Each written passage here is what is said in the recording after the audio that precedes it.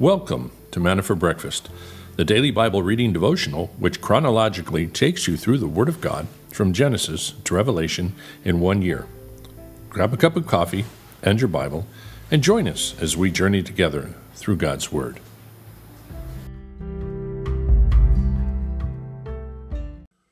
Good morning.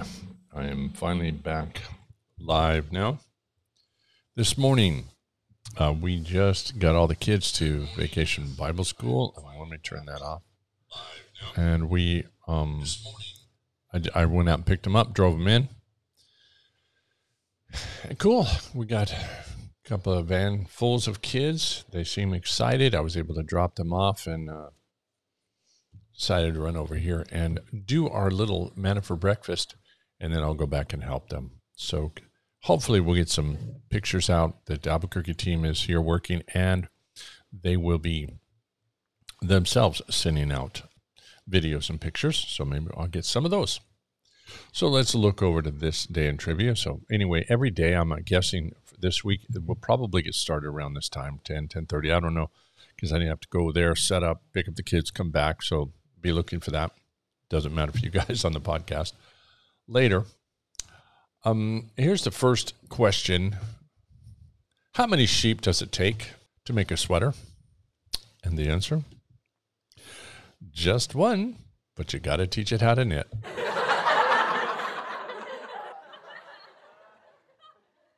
Ain't that a stitch? Okay. Those who mind don't matter, and those who matter don't mind. Bernard M. Baruch said that. Those who mind don't matter. Those who matter don't mind. Pretty interesting. Today is Pioneer Day, celebrated in Utah. I don't know what kind of pioneers they're talking about there, but not the right kind in my mind. Home with bricked up windows. Windows tax repealed. Okay, this is 1851 on July 24th. The window tax of England is repealed, having been first levied in 1696. Some houses of the era would brick up windows in order to avoid the tax. The window tax was originally levied in lieu of an income tax, which was strongly opposed as the people saw revealing your income an intrusion of government into private lives. Amen to that.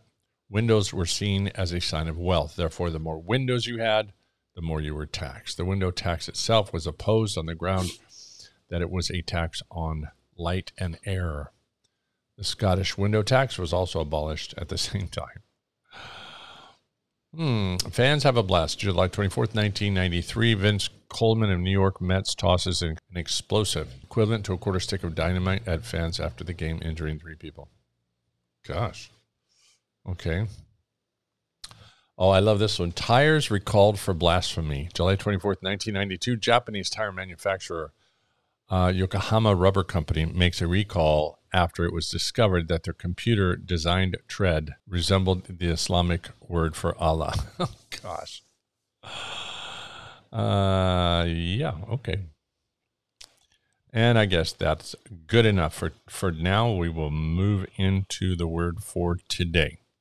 Father God, thank you for bringing us together. I ask that you would guide us and help those who will be listening later just to have enough time alone without distractions to be able to hear your word, to be able to receive it. In Jesus' name, amen.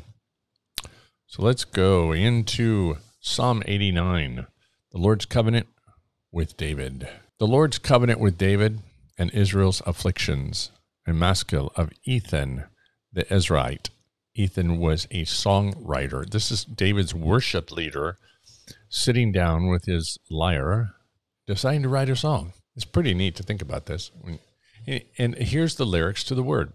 I will sing of the loving kindness of the Lord forever. To all generations, I will make known your faithfulness with my mouth. For I have said, loving kindness will be built up forever. In the heavens, you will establish your faithfulness. I have made a covenant with my chosen. I have sworn to David, my servant, I will establish your seed forever and build up your throne to all generations, Selah.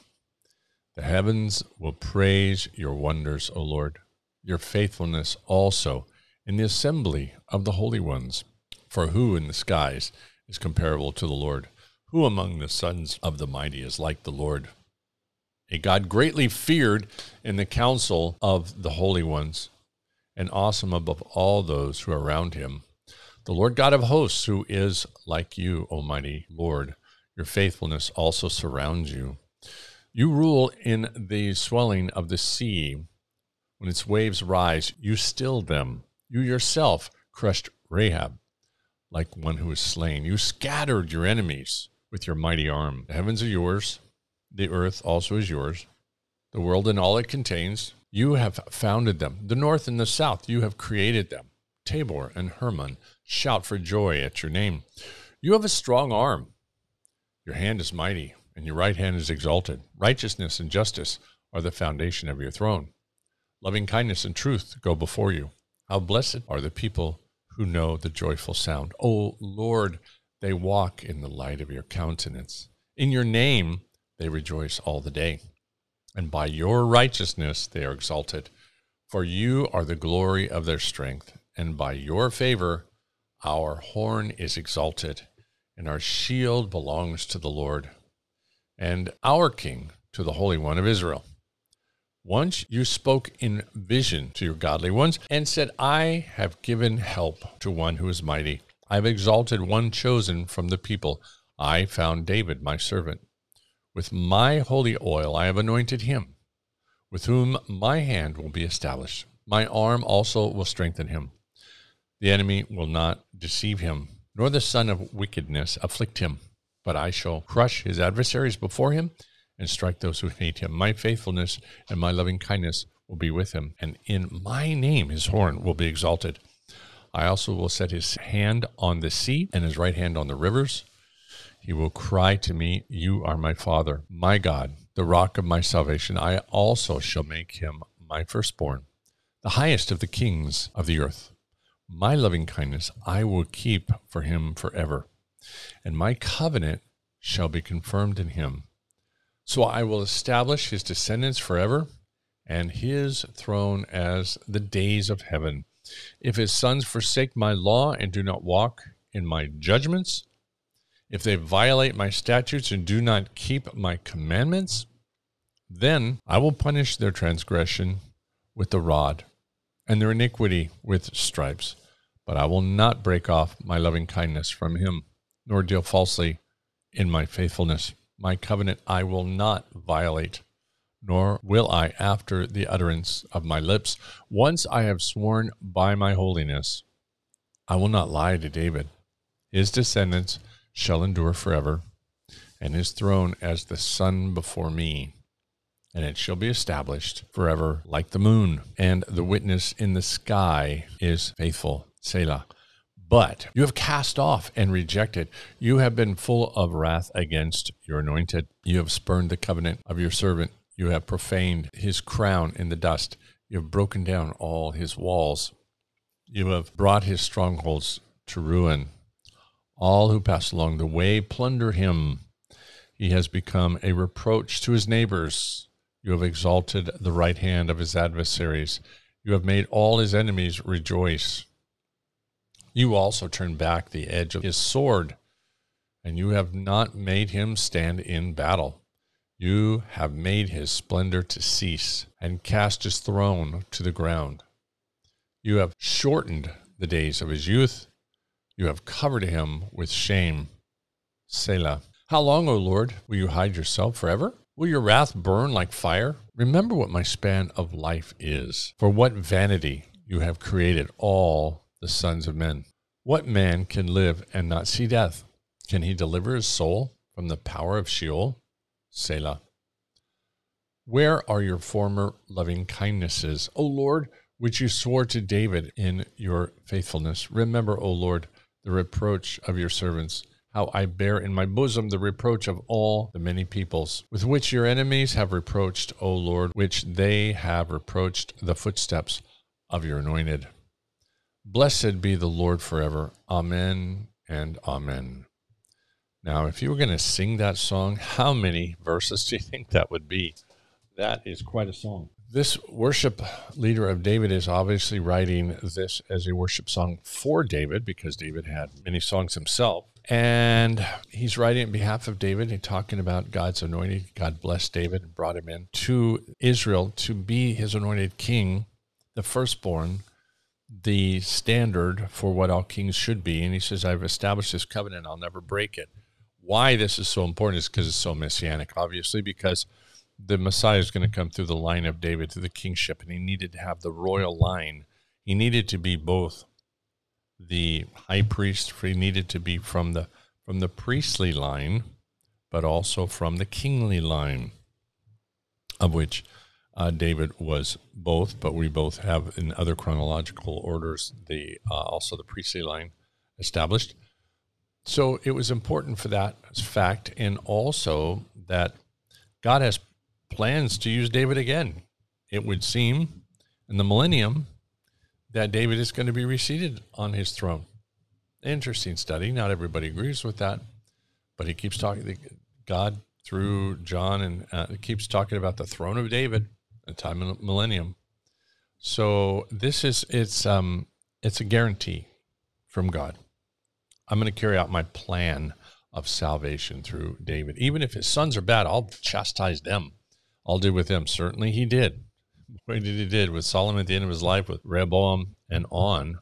Many of them he dealt with severely, taking them eventually into captivity in Babylon. But they continued on, and God is not finished with Israel. Pretty exciting.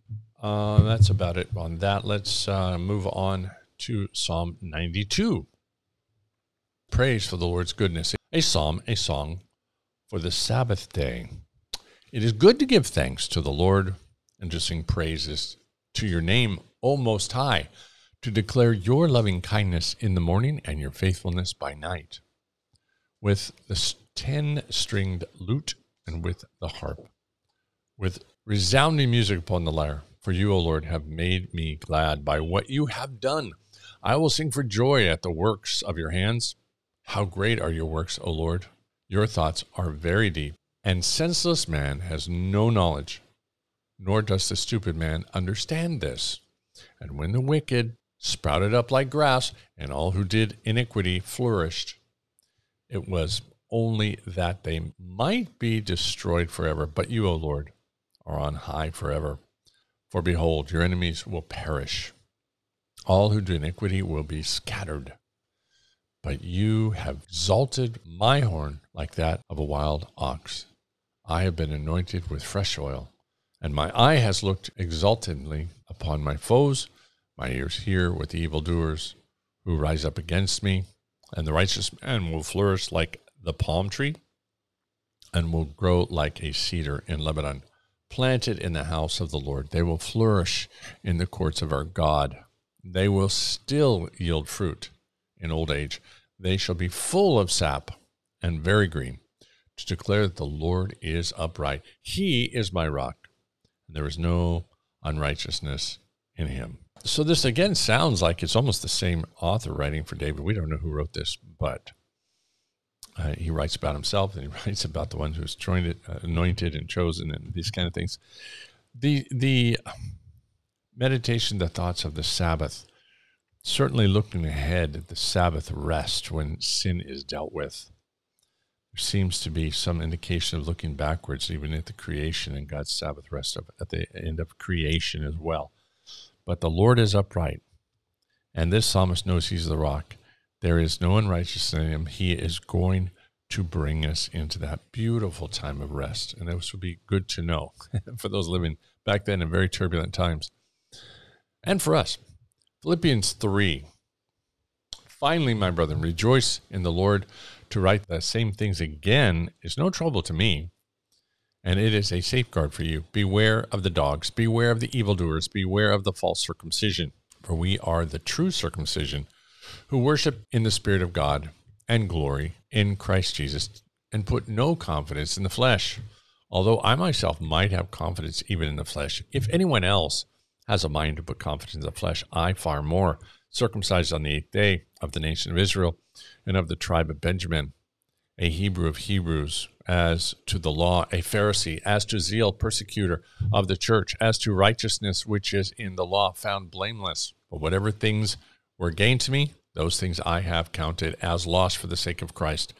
More than that, I count all things to be loss in view of the surpassing value of knowing Christ Jesus my Lord, for whom I have suffered the loss of all things and count them but rubbish, so that I may gain Christ, and I may be found in him, not having a righteousness of my own delivered from the law, but that which is through faith in Christ, the righteousness which comes from God on the basis of faith, that I may know him, and the power of his resurrection, and the fellowship of his suffering, being conformed to his death, in order that I may attain to the resurrection of the dead.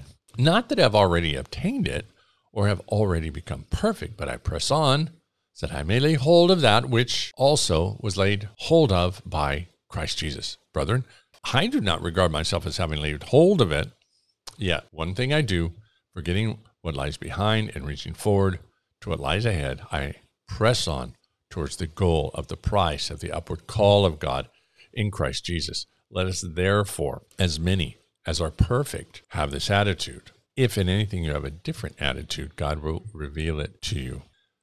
However, let us keep living by the same standard to which you have attained. Brethren, join in my following my example and observe those who walk according to the pattern you have in us. For many walk, of whom I often told you, and now tell you even in weeping, that they are enemies of the cross of Christ, whose end is destruction, whose goal is their appetite, and whose glory is in their shame, who set their minds on earthly things. For our citizenship is in heaven, from which also we eagerly wait for the Savior, the Lord Jesus Christ, who will transform the body of our humble state into conformity with the body of his glory, by the exertion of the power that he has even to subject all things to himself. So Paul's push in this chapter, the big thing he's trying to say is, look, guys, it's not by works. He was the guy that was saying, look, I was the example of how to be righteous by my works, how to be saved by works. I was a Pharisee, super-duper Jew, persecuted the church, blameless according to keeping the law. I did it all.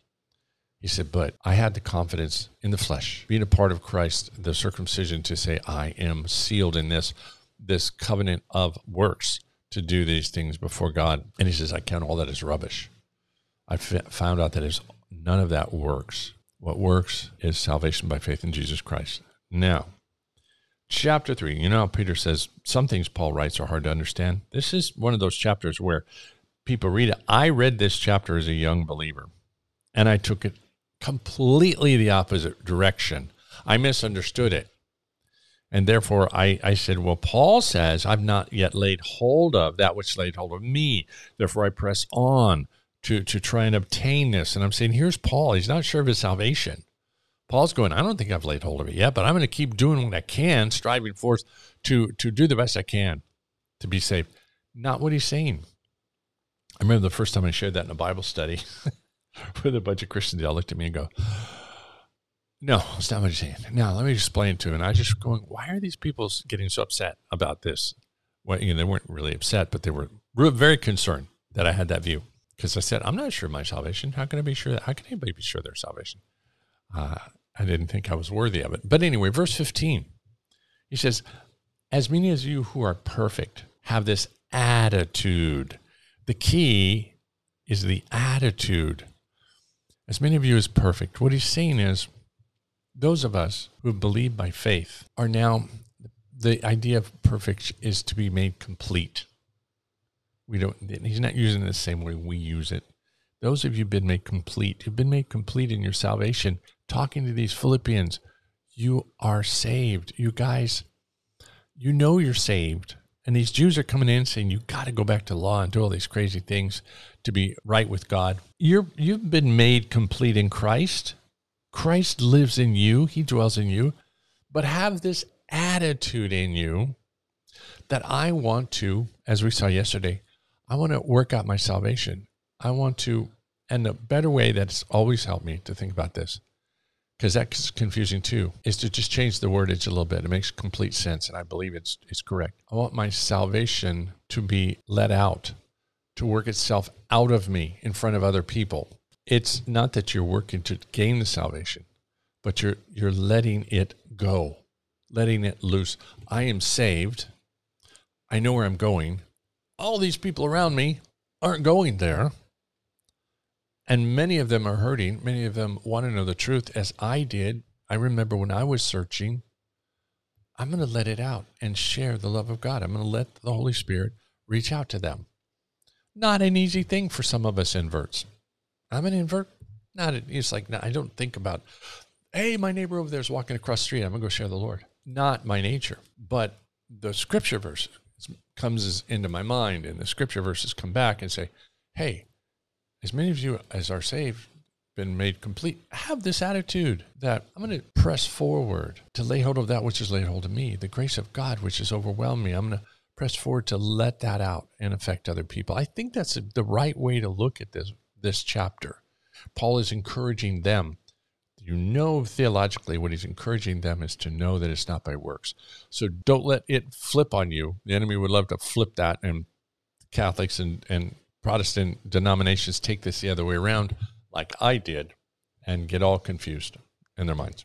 Probably spent more time on that than I needed to, but it was a real issue for me when I was a young Christian, and it took me a long time, years, I would say 3 years, until I finally got it in my mind, you know what? I am secure in Christ. I know I'm secure. I don't have to try and lay hold of my salvation and keep working towards it. I already have it. So it's important. Don't let that be that issue in your life. All right, Charles Spurgeon. And their sins and iniquities will I remember no more, Hebrews 10:17. According to his gracious covenant, the Lord treats his people as if they had never sinned. Practically, he forgets all their trespasses. Sins of all kinds he treats as if they had never been, as if they were quite erased from his memory. Oh, miracle of grace! God here doth that which in certain aspects is impossible to him. His mercy worketh miracles which far transcend all the other miracles. Our God ignores our sin now, and the sacrifice of Jesus has ratified the covenant. We may rejoice in him without fear that he will be provoked to anger against us because of our iniquities. See, he puts us among the children. He accepts us as righteous. He takes delight in us if we were perfectly holy.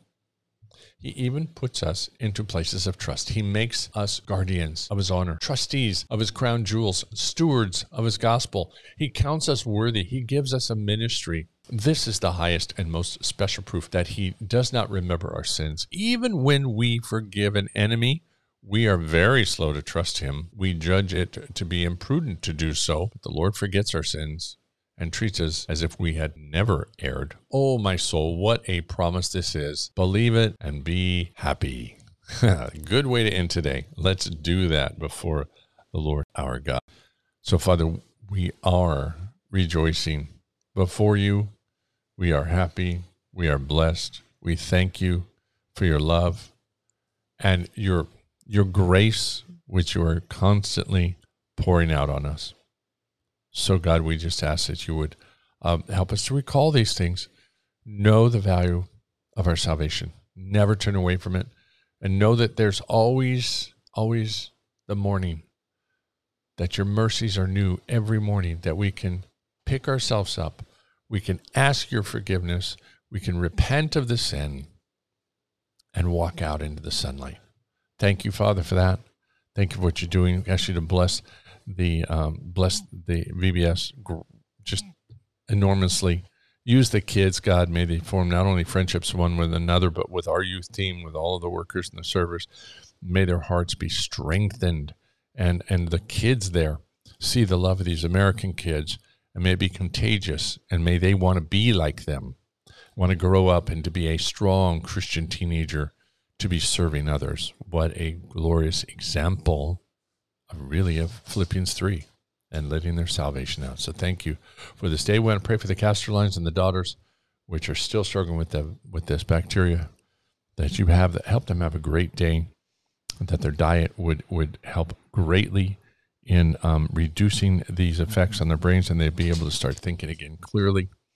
I also want to pray for this young woman, Heather, that's been in the hospital, this really bad infection that has brought her to a point where it was life-threatening. So we pray that it's today that see a huge turnaround and that she'll be able to get better and get out of the hospital. So we want to lift her up as well. and just for the souls of people that were in church yesterday or are going to be hearing more on Wednesday, those that are in the church now. God, for your word to go out strong and transform lives, touch lives, save people, and encourage them to walk the walk. Thank you for a beautiful day. God, we pray for the podcast and the online Manna for Breakfast, that you would draw people in to hear your word, that you would be the one ministering to them, bringing them into a strong relationship with you. So we thank you, Father, and we praise you in Jesus' name. All right. Thank you. Bye-bye.